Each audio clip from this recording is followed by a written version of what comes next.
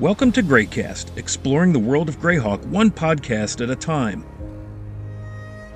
This podcast is all about bringing the classic World of Greyhawk setting to life through Greyhawk creators, Greyhawk lore, Greyhawk streamers, Greyhawk stories, and of course the vibrant Greyhawk community of gamers.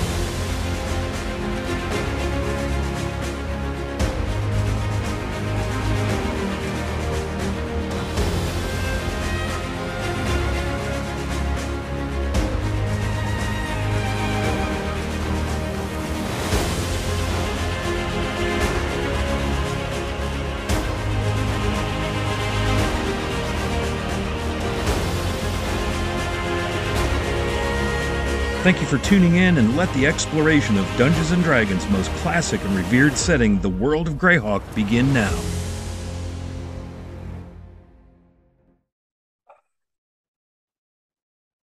Hey, welcome, fellow Greyhawkians. It's Wiley Hobbit and Mateus, and we are up to our elbows in deities and things on this here episode of Greycast. Last time around, we talked about the first 4 deities on our list, and I'm not even going to bother trying to recall from memory what those were because it doesn't matter. You've already listened to them, but we're going to do the next 4 on the list. So welcome aboard, and glad to have you. Mateus, how are you, sir? I'm doing great. Ready Excellent. to crack out some deities here. All right, well, let's keep this thing going. And this is a project we have bound ourselves to see through to the end. I know we're on probably 3 or 4 different tangents with the podcast, which I think is fine. It's kind of like an adventure, right? We're working our way slowly through various regions and lore and locations. We've talked to numerous creators, community members, but this deities thing, we definitely want to see this thing through because there's just so much good gaming stuff that you can take from this and apply right at your table. So that's plus it's just cool. I mean, who doesn't love deities and lore? So this time around, we're going to be talking about Irithnal first. Irithnal is the next on the list, and Mateus is up. So tell us a little bit about Irithnal. Irithnal, the many, a god of hate and envy, malice, panic, ugliness, Lovely. slaughter, Lovely. chaotic evil, or chaotic neutral, but chaotic Me evil. before my coffee. Yep, that's that's right. He is an Iridian god. He is the undisciplined counterpart to Hextor. And LGG says he kind of likely came before, and that worship of Irithnal declined as worship of Hextor okay. grows. Okay. Because it seems that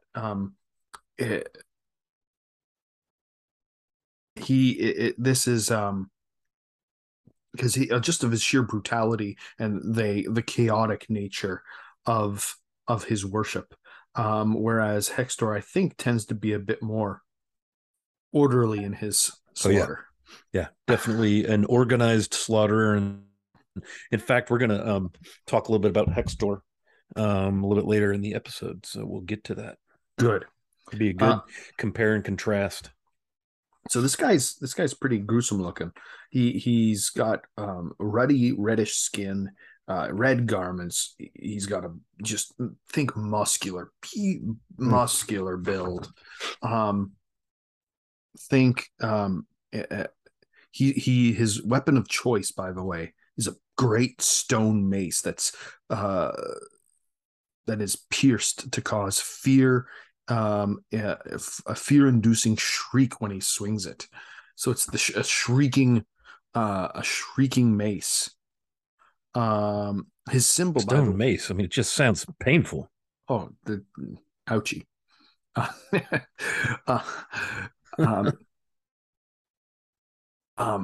Yeah. So his symbol, by the way, is guess what? It's red. There you go. A red. Who knew? Who knew? Red blood drop or a hideous mask. So, it's, do you get the idea? Red blood. The mask Yeah. So sometimes when Erythnal's in battle, sometimes his face appears or his features appear like a human. Other times a gnoll or a bugbear, an ogre or a troll. Um, um, and that's why he's called the Many. So he uses this mace, this morning star, and that he the point of him is he delights in panic and slaughter. Um, his skin is red and he's also got bloody oozes from his pores. In his features, his face can change from a human to a gnoll to a Right. bugbear, an So ogre, or so a are his troll. worshippers demi-humans then, or Yeah, his worshippers, he does have human worshippers. He has especially in the civilized lands, that would be evil fighters, barbarians, rogues, sure. small criminal cults. In savage lands, you guessed it, he's going to be worshipped by gnolls and bugbears, ogres and trolls. Hmm. um, and the idea here is bloodshed for its own sake is good. Um, to destroy anyone or anything that brings bloodshed and furthers that is what they look for. Yeah. It's cruel, it's sadistic, it's hateful. They foment rebellion and murder and riots when they're in civilized areas. They lead troops of bandits and raiders and non-humans. They commit murder when they grow bored. The clerics will commit murder when they grow bored. They Oh, deface geez. beautiful things. They disfigure attractive people. I mean, the amount of Sounds like the absolute essence of chaotic evil. that's right. Um, they aren't even above betraying their own allies just for a slaughter. In fact, Yeah. places of slaughter actually become holy sites. Hmm. If a place um, so this is a capricious, dreadful religion, and half of these things that we just said are are the are perfect for um, any one of those things is a perfect what's it called adventure hook. It's game juice as we call it. It's stuff that can fuel your game. Do you need an enemy? Well, just use some followers of Erythnal, because they're pretty much Easy terror. to dislike. So here's their creed taken from the LGG here. Destroy anyone who would take what is yours away from you. Covet that which you do not own. Blessed is he who can take something from a rival, maim those you cannot destroy, and cause fear in the hearts of those you cannot maim. Bloodshed for its own sake is reason enough, and if you can shed blood of a hated enemy, so much the better. When Erythnal's gift of blood rage comes upon you, be sure to use it well. Man. So That's crazy.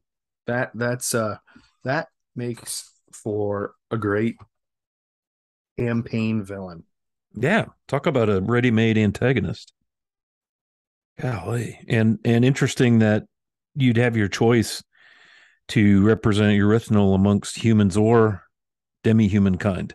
That Gnolls could be a band of gnolls or a tribe of orcs that's right. pillaging and so forth.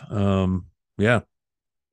Oh yeah, you can have um you can have I can easily see having some Erythnal, a cult of Erythnal, taking place in the ruins of a derelict castle, which was upon which a great slaughter had taken place. Yeah, that's what I'm thinking is like maybe the locals are trying to clean the place out or make it, cleanse it or make it into some holy site of remembrance. And all at once, this group of Erythnal uh, followers descends upon the place and kills them. Yep. Or it could have been a site where several hundred years ago, a great battle was fought, and there was a great slaughter, and now the ruins are inhabited by Erythnolites, and they use that as their base to strike out from there. Mm-hmm. And their clerics gain power because this is a site of a great Yeah, there's slaughter. some energy or something. Maybe you could homebrew a spell or two, or Yep. perhaps a relic that they've come to retrieve from the site that'll grant them this erythnal gift of blood rage. Yeah, you could get pretty creative with that So and really piss off the PCs. that's Like, if you got a bunch of do-gooder hero types, if there's a paladin in your midst. Oh, I by the way, I love his realm. His realm is called the Citadel of Slaughter. You're That's scaring me a little bit with that sadistic laugh there, Mateus. oh man, no, this is it makes for a great um deity that with tons of the entry has tons of gives you tons of ideas on how and where to use cults of Erythnol in your game. uh, yeah. Pretty just scary. Because it's bloodlust. It's pure bloodlust, destruction and hatred for the sake of destruction and hatred. And the mask, the symbol, the mask of Erythno, this grotesque looking bugbear troll looking thing. Well, the clergy, they wear those stylized masks. Hmm. You can just start the campaign where the murder happened, and the only thing anybody saw was a hooded figure with a grotesque looking red mask on. And there's your level one. You start Yeah. on into it, and you start down a rabbit hole to a good adventure. Oh yeah, I like it. Erythnal. And you said erythnal is Iridian? Yeah, Iridian. Yeah, is Iridian. Yep. So that means you're thinking about where would I'm just thinking off the top of my head, where would worship of Erythnal be? Well, you could have them anywhere where the Iridians are. So just Yeah, just look on your LGG and all the demigods. Yep, that's Gosh, right. the Bone March. Holy smokes. Oh yeah, this I imagine Erythnal. Hextor takes a little bit higher, but I think Erythnal would there would definitely be cults of Erythnal all around the Bone March, especially hide bandits hiding out in places of great slaughter during the invasion in the 60s, 560s. So yeah, absolutely. Very cool. So Erythnal, anything else on Erythnal? No, that's a whole. I did not know a thing about Erythnal before this conversation.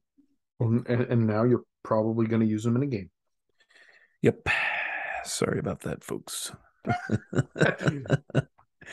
All right. What do you got for us? So I've got the next one on the list is Farlangan. Is he Irish? He's not. It looks a lot like a Gaelic or Celtic or Scots name, or maybe Farfignugan. If you're a child of the '90s, early '90s, I had a T-shirt. Remember, it was a stick figure. It was this weird vibe that Volkswagen. It's a German word that means something cool, apparently, for Volkswagen, right? But then they came out with all those T-shirts with the stick figures doing that, and I had one called Far From Pukin, and he had two beers, one in each hand. Very prophetic, as it turns out. Okay, so Farlangan, the dweller on the horizon, or the dweller on the far horizon.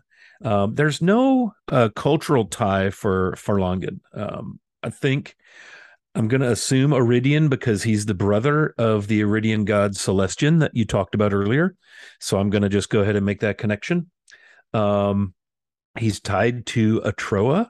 That is rumored to be his lover, but Farlangan is the god of horizons, distance, travel, and roads. So he appears, and there's a great image of Farlangan on the greyhawkonline.com, the Greyhawk wiki, the image actually comes from the Deities and Demigods third edition, 2002, illustrated by Matt Cavada.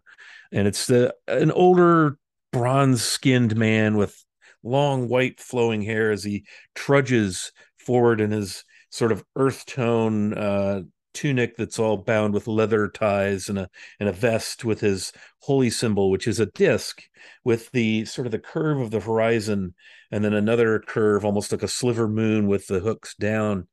Um, and it's just him and his walking stick, and he walks and wanders.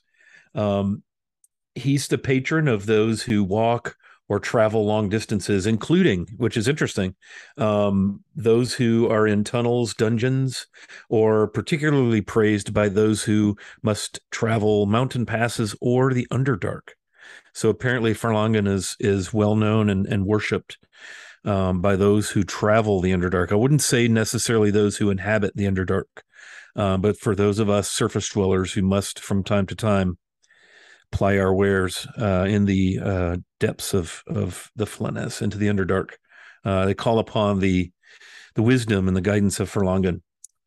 He's a pretty popular deity with those who lead caravans or scout for armies, let's say, or do like surveying, things of that nature, also. Typically, to see him, and this is interesting, he's one of the few deities who actually appears on the prime material plane. That's where he spends most of his time wandering about. Literally, this is one who literally practices what he preaches. He wanders the world, the Orth, in person, and his petitioners, his followers who pass to the next life, often linger and wait for him at crossroads and places of meeting and strange oases. And they try, their spirit resides in those locations, waiting to encounter Farlangen as he wanders the roads. And interestingly enough, he will stop and chat, although he may be quite unremarkable, dressed in, leather, unbleached linens, travel stained, but never dirty, just travel stained. But he's not going to chat with you for long because he presses onward. The road, the journey calls to him. And so while he's friendly enough, he won't stand and talk long. He will not tarry long. So let's talk a little bit about what does it say here? His appearance also. He appears an elderly man. His skin is wrinkled and weathered, but his green eyes sparkle with life. Kind of makes me think a little bit of Tolkien's Bombadil, just a little bit. So his dogma is pretty simple, right? He insists that people travel to discover and learn new things. So his kind of creed, as written in the Living Greyhawk Gazetteer, people need to move about and see new things. Be open to travel, as the world may change overnight and you may be in need of a new home or perspective. Look to the horizon for inspiration. The far end of the world has new peoples, new cultures, new magic, and page turn, new roads to walk.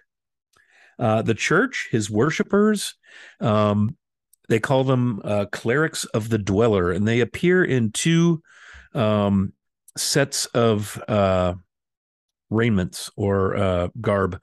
The clerics, the walkers, I believe they call them. I've got it somewhere, and I've got a couple of resources open here. Wandering clerics, they typically wear green and they minister to those on the roads.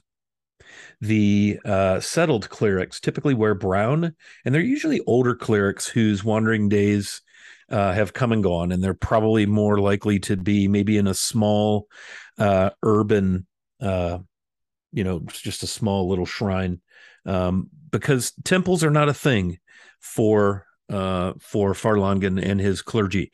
The road, they believe, is the best teacher.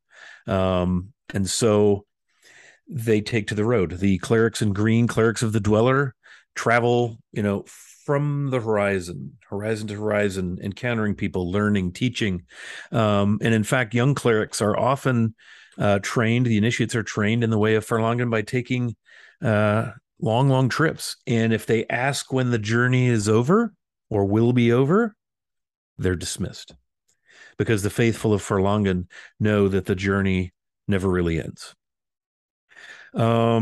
I think they're most active, according to the Greyhawk Online, in the central and southwestern Flanaess. Again, the urban priests maintain maybe a very small chapel or a shrine in a city or town, whereas the wanderers or the pastoral clerics in green spend their time wandering. Interesting. There's a thing they have a ritual called the Eternal Pilgrimage. And after they spend an entire year preparing themselves by walking outdoors for 8 hours a day, a worshiper of Farlangen may elect to undergo the eternal pilgrimage. Talk about an adventure hook. Hey, man, I'm picturing like a hippie or something, right? By modern standard. Hey, man, I want to go out west. It's the summer of love, dude. I want to go to the San Francisco. And Haight Ashbury, my dude. Let's roll. Let's just walk. Yeah, we could do it. But they take this eternal pilgrimage. There's no set time limit. There's really even no direction or no length. Again, the dogma is to be out traveling, learning, never staying in one place for very long. The eternal pilgrimage lasts as long as the pilgrim feels is appropriate.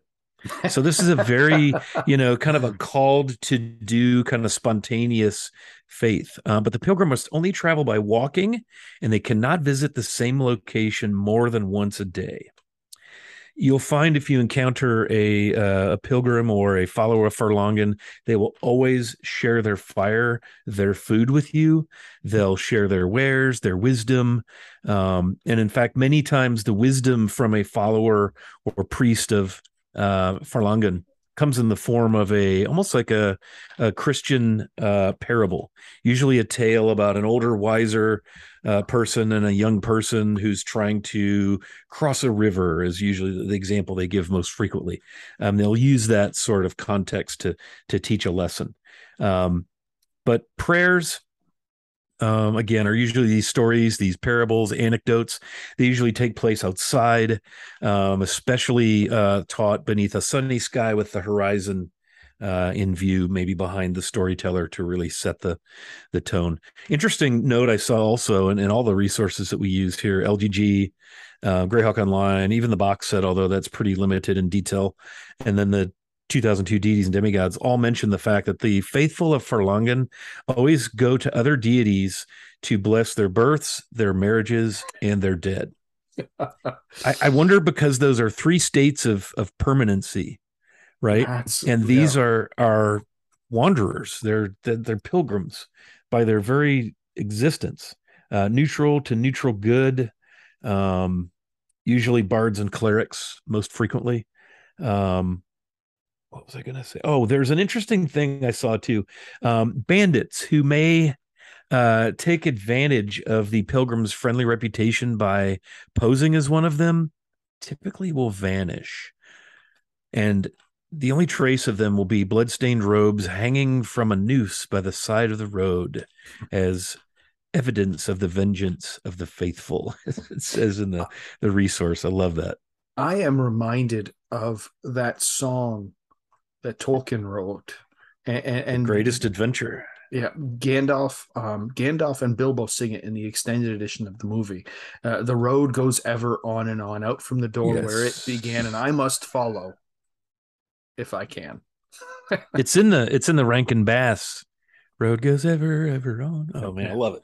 Took me back, dude. Yeah, that is great. I love Tolkien's writing. I'm just a wily hobbit. That's where that all comes from. So interesting collection of relics. The main one being the Orth disc is this magic item that Farlangen possesses and carries with him, 6 inches in diameter, made of many kinds of wood, inlaid with turquoise and jade. There's a bright amber gemstone.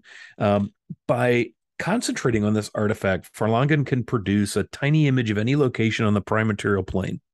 He can teleport to this place after viewing it for a round. The disc can also shoot burning golden rays, which can illuminate, blind, or burn. Very, very handy magic item. Also, the rapier of unerring direction. And in fact, this magic item has been copied numerous times by his higher level priests. This sword can pierce hidden, incorporeal, displaced, or quickly teleporting creatures. He's also got a fancy walking stick. And if you need to buy a good pair of shoes that are going to last you, find yourself a cleric of Farlangen, because they are purported to make some of the finest footwear in all the land across the Flanaess, and in fact, across the Orth itself. And so that's Farlangen. And man, talk about the easiest dude to hook an adventure. Any stranger you meet upon the road, any wayfaring preacher, a party runs into an issue, and a priest of Farlangen happens along to help them. Yeah. Yeah. Or even the robes. You find the bloodstained robes of a deceased bandit who is impersonating, a priest of Farlangen. Your job is to investigate, that kind of thing. I have this idea that, you'd have a party and one of them would be a worshiper of Farlangen, and the party will go out of a building and then need to go back to it the same day, and the person and that PC just says, no, I'm not going back. I can't. In there. We have to go forward. I'll be waiting for you on the edge of town. I'll go back in tomorrow. Yeah. Don't tarry. Don't. Yeah. They work interesting too. They scouts for armies, they bless caravans, explore lands, they record lore on distant places and people. So they're, that's where the bard really comes in. I could see them as being transmitters of culture and language. In fact, they're known as translators and diplomats because they learn languages and cultures in their travels. Some of them also aid in the construction of roadways, bridges, things of that nature. So it's a really cool. I had never heard of Farlangen until we decided to embark on this little journey through the deities and demigods, and pretty cool. And honestly, that's why we're doing this. This is as much for us as it is for. And if we get a detail wrong or whatever, if we're the canon, if the lore lawyers come after us, well, we plead the fifth. That's right. But think about if you decide to play a follower of Farlangen, talk about true neutral. And what an interesting dynamic that'll add to the party. Like you said, we've been there, I have to go now. Pressing forward, constantly pushing the party to not linger and to explore. And I could see that creating some really fun RP moments. I can see a scout of Farlangen using like maybe a bird of some sort, maybe an owl or a hawk or something, or a homing pigeon, and and so because he can't go back, he'll write a little note, put it on the bird, send the bird back to whoever he's with, so that he can always move forward. And could have a ranger. The ranger would be a great class for this. Oh, absolutely, as a follower. Yeah.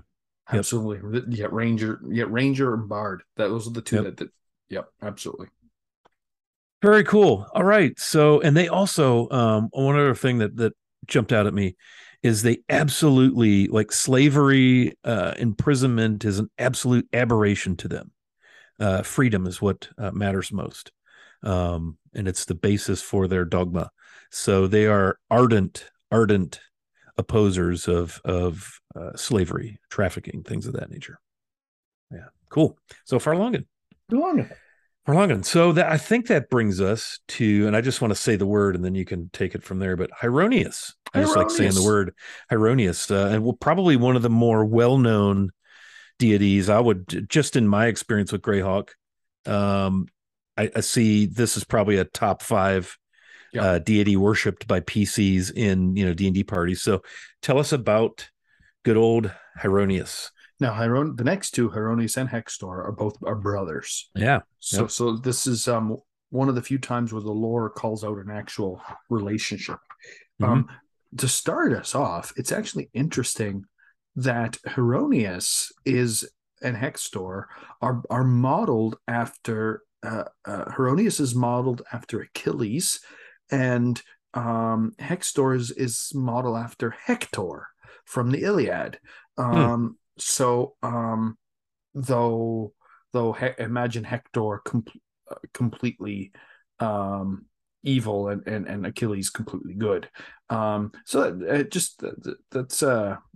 that was a kind of a creative origins on where this comes. But Hieronius is also called the Invincible, the Valorous Knight, the Arch Paladin, or Arch Paladin, depending on your enunciation. Anyway, he's the god of chivalry, justice, honor, war, daring, valor. Think stereotypical medieval knight. Yeah, Paladin Town. Here we come. Yeah, Paladin Town. Here we come. Absolutely.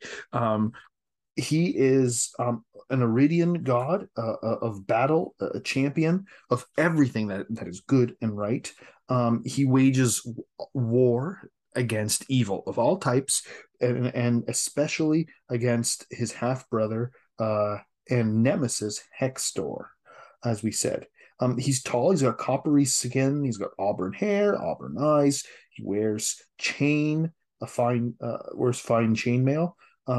At his birth, this is important. At his birth, Hieronius's skin was imbued with a secret solution called Mearsalm, and that protects him from like all of the most powerful weapons. Think of Achilles being dipped into the river Styx. Similar idea. He's impervious to a lot of things. He's known for a big battle axe. His symbol is a guy, a hand holding a giant lightning bolt. Appears prominently on the coat of arms for the county of Nurl, by the way. Just so yeah. So key things to understand here: chivalry, justice, that kind of thing. The world's honor, right? Your word is your bond. Absolutely. Yeah. The world's a dangerous place, and your job is to go out there and fight for justice, protect the weak, the innocent, in the face of never-ending challenges. That kind of thing. They have a code, actually, and that code sees their 3 sets of duties. You have duties towards other people, and that stresses courage, justice, mercy, valor, protect the weak, faithfulness to the Church of Hieronius and the officers of righteous law. Duties towards the Arch Paladin, which is Hieronius himself, obedience, devotion, generosity, championing good against evil, putting the needs of the church and faith above those of mortals. And then duties to ladies. This is the old idea of courtly love, devotion to one's beloved, respect towards women in general. So this is where you can go 200% full, medieval knights in honor, and if you want to have an Arthurian style campaign or character, this is the place to insert them. The Church of Hieronius. His little creed. So by the way, this appeals to to a lot of soldiers. You can imagine a lot of soldiers in the armies are going to hold to this. Here's the creed of Hieronius. The world is a dangerous place that poses a never-ending series of challenges to those who fight for justice and protection of the weak and innocent. One must act honorably at all times and uphold the virtues of justice and chivalry in word and deed. Danger must be faced with certainty and calm, and glory is the reward for defeating evil, while virtue is the reward for upholding the tenets of Hieronius. So you can imagine their church is very militaristic. Lots of crusades. The clerics travel the world. They fight evil, and they fight evil sometimes where the church directs. So here you are. You got a bunch of people who are worshippers of Hieronius. Well, they get or even not. You can have representatives of the church approach the party we need this evil to be outrooted, to be stamped out. Can you guys do this for us? We need brave warriors who are, they can be what do you call those? A patron. The Church of Heronius can be a great patron in your campaign to um, to push forward your stories Mm-hmm. that you want to tell. Their clerics sometimes take Meerschaum and rub it on themselves to make sure that they get the benefits of it. Though um, some haven't survived the process of being slathered in Meerschaum. So it's a dangerous thing. Heronius's realm is called the Field of Glory. Makes uh, sense. Makes sense, absolutely. They have a book of scriptures, which is their code, code, and the book of penitence. Probably the priestly vestments, as you can imagine, are chainmail, blue robes, and silver trim. There's a large numbers of paladins in of Heronius because Heronius is a paladin, and this is what I would say probably the stereotypical paladin. Um, because Heronius is Iridian. There's a large number of military orders throughout the Flannis, some of which go back to the Great Kingdom. Um, um, and those orders might have worshippers of Heronius in them. Um, for example, the Knights of the Holy Shielding probably has. Oh yeah. They're going to be a big group of Heronian knights. So there's you have lots of that throughout there. Their temples and chapels are going to be spread all throughout the Flannis. Heronius is the state religion of Nyrond and the Shield Lands, and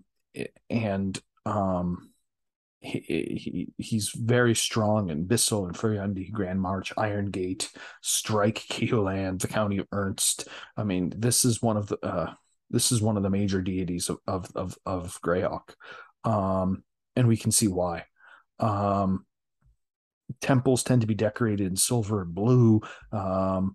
Often have scenes of Heronius, triumphant and stained glass. You think of battle hymns and these kinds of things, and that's Heronius. Very usable god, very medieval Mm-hmm. in flavor, very knight in shining armor, um, here to save the damsel in distress and defeat the evil guy kind of feel to the religion. I think there's ample hooks, game juice, if you will. I mean, the obvious mission.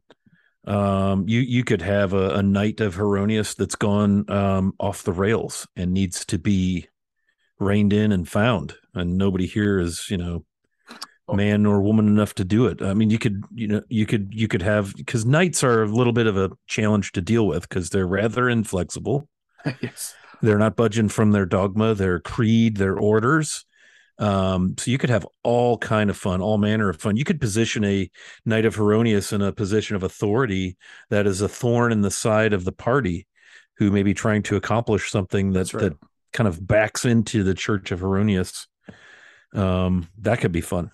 Yep, that's right. And if on page 73 of that 3E deities and demigods from 2002, they have a full page spread of the Temple of Heronius, what it looks Mm-hmm. like. Um, just a stereotypical one, and you can look at it. It looks like a fortress, looks like a keep. Yeah, standard keep. Yep. Standard keep looking fair. So that's And yeah, that's pretty good. and there's good artwork beneath that of Heronius and Hextor doing battle. Yeah, that's right. Because as we'll hear a moment about Hextor, you can have rivalry between Heronius and Hextorites. Um, that can you can use that because clerics of Heronius or paladins of Heronius are going to oppose clerics and paladins of Hextor Oh yeah. wherever they can. If Hextorites are involved, it's like their divine duty to stop them. So I would imagine Heronius and Erythnil are also dreadfully opposed because Yes. so of those things that um, we can see that war against all sorts of evil is going to be uh, just a good stereotypical adventuring god. Absolutely standard. Yeah. Lawful good, warrior, That's right. knight, law, balance, all of that.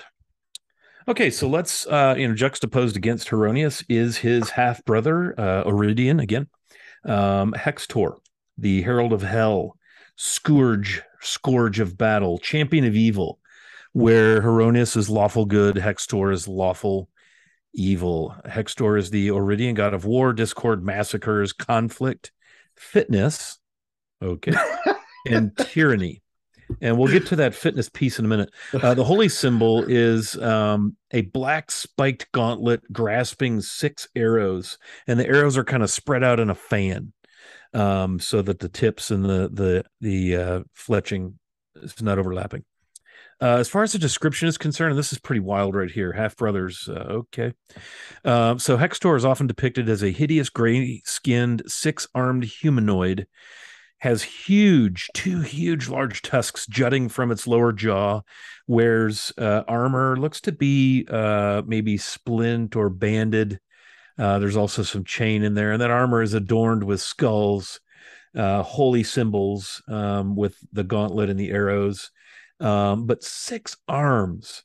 And the head of this thing is rather orcish, a mouth full of hideous teeth. He wields a weapon in each hand, again with these 6 arms. So a spiked flail, a battle axe, a battle pick, a long sword, a mace, and a falchion. However, his other form, he does take the form of an athletic young male with dark hair and light skin, probably sort of the visual opposite. Heronius has got this shock of long, Fabio flowing hair, the chiseled, and Hextor in his human form, and that's where the god of fitness, oftentimes when he's representing the part of his portfolio concerned with fitness, he takes the form of this very fetching, athletic, young, fit male, dark hair, light skin. Here's what's interesting, right? Half brother, sworn enemy of Heronius, the son of stern Aaliyah.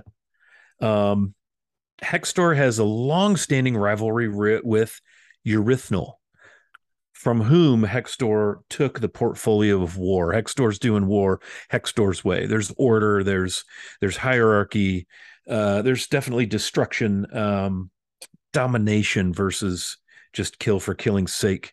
But get the list of enemies. Here we go. Long-standing enmities with the following: Al Akbar, Alatur, Diliab, Elona, Farlangan, Halal, and Cabulos, Joy D, Cord, Corel, Lurg, Mayahane, Obad High, Palor, Fultus, Rao, Rudd, St. Cuthbert, and the dragon goddess Tamara, Tritherion, Vadin, Zagig, and Zodal. However, Hextor saves his animosity. I think this is how we get to the root of this rivalry, this sibling rivalry. His animosity he saves for his mother Aaliyah, who failed to anoint him with the Mirsalm that provided Heronius with his invulnerability. Hextor has largely exterminated his mother's church in Medagea. He can be allies with the following. Not always, doesn't always work. I'm sure, no honor among thieves, right? Beltar, Brahm, Kius, Nerul, Wastri, and Weejas. he's kind of got an understanding with the Lords of the Nine and the Orc and the Goblin pantheons. I think they probably work hand in hand for a mutual good purpose or bad purpose. And his priests will work hand in hand with the shamans of Bagtru Grumish, Kurgorbayag, Ilnevel, Maglubiet, and Nomag Gaya. Do you And do you remember who the head of the Church of Hextor is in the Flannis? Grace Grenell of the North Province. That's North right. Kingdom. Oh, I'm so embarrassed. I've heard that. Yeah, I've read that. He's the head of it. Yes. So The Great Northern Kingdom has temples. In fact, is it East Fair? Let's see here. Temples. I saw it. Yeah, it's in East Fair. The Cathedral of Hextor lies at the heart of Grenell's palace, the Cist, in East Fair. The imposing cathedral features statues of Aerde warriors and superb stained glass windows, friezes, and murals featuring scenes of historic battles of Iridians against orcs, goblins, the Flan, and just about everyone else. Undead guardians are placed throughout the building, and the orcish leaders of Grenell's orcish allies are very rarely ever allowed in there. Yeah. Rituals. A lot of chanting, wind instruments sounding discordant notes. So fifth grade band woodwind sectional rehearsals with some violins, sax and violins, if you will. Just let that breathe for a minute. Lots of shouts and screams, iron weapons striking against solid objects, typical oaths in battle, strength and victory, mercies for the weak, death to the unworthy. Let me share with you from the LGG the dogma. This really gets right to the proverbial meat of the sandwich. I got to scroll back down to it. Pardon me while I find myself. Here we go. Okay. The deity of tyranny. Where is it? Oh, it's in the LGG. I'm looking in the wrong place. Silly, silly hobbit. Okay, here we are. The world is a dark and bloody place where the strong rule the weak and power is the only reward. It is often necessary to be cruel and merciless in the pursuit of one's goals, and achieving those goals can have harsh consequences. Order must be forged out of chaos and law out of anarchy. The forces of tyranny must be obeyed, and dissenters must be oppressed or destroyed. Many of his temples are built on the sites of great battles where many were slaughtered. Sound familiar? Mm-hmm. Right? Mm-hmm. But his difference is oppression, obeying, domination, and if they still don't come along, then you destroy them. Yeah, that's right. And there's hierarchy and law and process. His clerics are trained in the art of war, strategery, weapon use, martial tactics, and his temples and churches are not hidden. They're out in plain sight, and many are his followers. As anybody who's familiar with Greyhawk, one of the things that Gygax wanted to make clear about how he viewed Greyhawk and Orth is it's not a place where good always wins. Mm-hmm. And Hextor is a large force behind which evil triumphs from time to time. So destruction, war, law, evil. His main weapon is the flail. And again, his icon, I love this, the symbol of hate and discord. 6 red arrows facing downward in a fan. So just think about betrayal is on the table, deceit, cutthroat, boy, you name it. And the church has its origins back to the church armies of the Great Kingdom. So some of the orders that worship inside of the Church of Hextor, the Company of the Twin Shields, the Order of the 6 Severed Hands, and the Grey Knights of the Great Skull. And there's also a collection of Hextorian fighting monks, the Brotherhood of the Grey Hand. And they're dedicated to the preservation of Iridian culture and the destruction of the Heronian monks called the Order of the Glory Everlasting. So what a cool juxtaposition, right? The big knight in shining armor, literally, and then you have this antithesis bent on his destruction. Pretty cool. Yeah. Pretty cool. No, and I think one of the big things that we want to encourage, which this is one of which this encourages me to talk about, is that here we have an actual bit of mythology given to us with the mother dipping Hieronymus in the Mir-Som, but we don't get a lot of this kind of Right. Backstory. Yeah. backstory with a lot of the other gods, or Right. even They just kind of are. they just kind of are. And so I wanted to recommend a few resources on where how can DMs start thinking about stories, about mythologies. And now I just want to recommend some actual real world mythology. Just grab a mythology book. I'm going to recommend two, and then I'm going to recommend two other resources. Well, one resource and something else.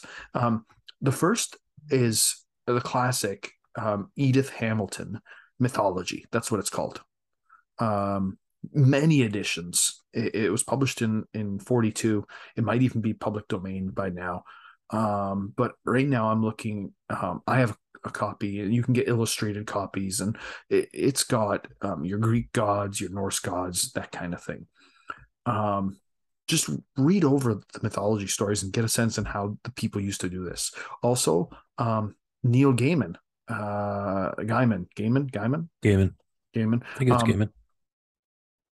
He wrote a book called Norse Mythology. Here's a popular fantasy author doing a book on Norse mythology, highly rated. So grab a book on mythology, read about how these stories worked in our world, and then start crafting your own. Some example of fantasy mythologies: you can read the Silmarillion with Tolkien. Read the Silmarillion, see how he does it. You can also check out the crazy mythology, and it's big in Forgotten Realms, and adopt what you want from there. But gosh, the Dragonlance books you could, or the Dragonlance books, yeah, right? Gosh, yeah. Talk about a great picture of a knight, Sturm Brightblade, Order of the Rose, right? Am I getting that right? Yeah. So, and what you can do is just start with a couple of deities in your campaign, and start working the backstory between them. And as you need them, introduce more stories, and just kind of build your mythology out as your campaign or as your campaigns grow. At least that's my suggestion. I'll give you one example of what I've done. Forgotten Realms has an overgod, which I think is a really cool idea. An overgod. He is the creator of that world. Well, I'm borrowing him for Orth. There's an overgod. He's created everything, and then he creates everything, sets the Greyhawk gods to rule the place, and then he buggers off, and he goes and does something else. Maybe he's off there making new worlds, and he doesn't get involved. He doesn't give people spells or anything. But if the gods of Greyhawk start threatening the Orth itself, then he might get involved to make sure that thing. But as long as the Orth itself is still running, he kind of doesn't get involved. And in my campaign, there's a few small some groups of elves worship him. There's some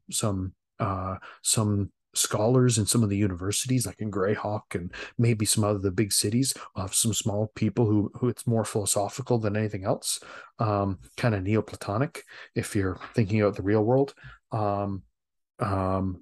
And I mean so that's what I've done in my campaign as a beginning. What you can do in your campaign,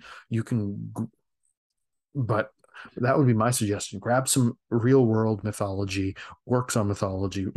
Take a read, some fantasy mythology from other settings, and then start. You can start taking these gods and writing stories of them, and that can impact your world. Yeah, I love it. Let it inspire what you want to do. And I always like to come back to Greyhawk Online. If you want to research, and there's not actually a lot of information about the various deities, some more than others. But for adventure hooks purposes, trying to think about if you're going to create a character and you have a desire to worship a particular deity or you're not sure which, greyhawkonline.com is a great resource. Also, the Living Greyhawk Gazetteer is excellent as well. So yeah, if you think about wrapping up here with Hextor,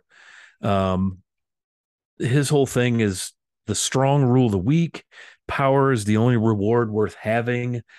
Cruelty and mercilessness are necessary tools, and therein lies some of the differences between he and Eurythnol. Order must be forged from chaos, law from anarchy, but order is meaningless without the will to enforce it. So there's that iron-fisted tyrant grip. Tyrants are to be obeyed, dissenters are to be oppressed or killed. And the last line there, slaves must obey their masters, and there's the rub with Furlangen right there. So there's absolute gold mine of ideas that you can pull just out of the dogma of the Church of Hextor. And again, the fact that it has its roots in the Great Kingdom is a great place to encounter priests or warriors of Hextor. So yeah. So that's Hextor. So there's 4 more deities that we've kind of laid at your feet. Hopefully you've gotten some inspiration from our discussion on this particular episode. I've got the Appendix B in the Player's Guide open, Mateus, so we'll get our homework assignments for next time. We finished with Hextor. Next comes Cord. So you're going to take Cord, God of Athletics and Sport.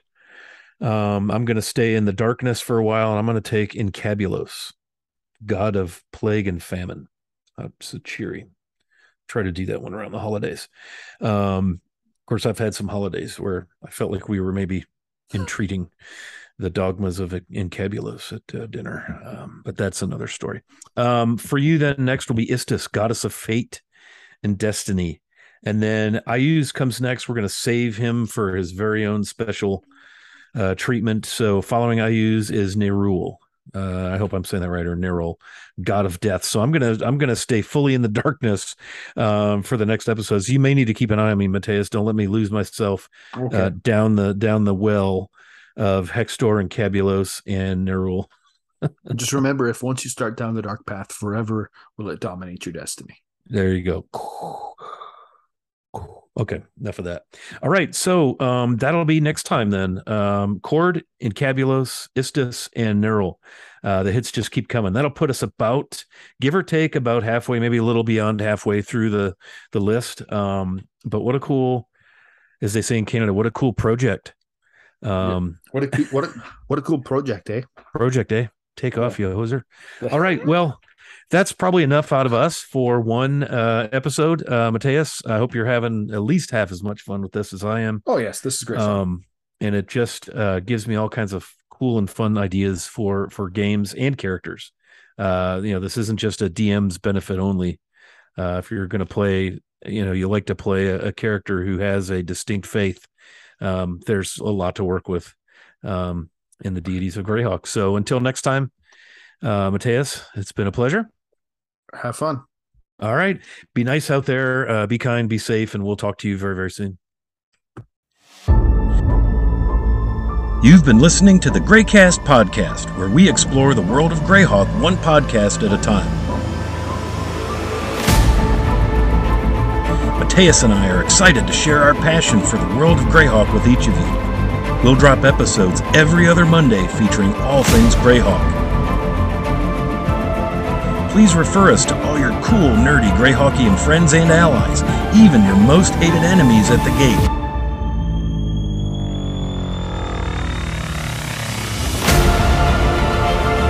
You can find our podcast on Spotify, and be sure to give us a follow on Twitter @Greycast576 to keep up with Greycast.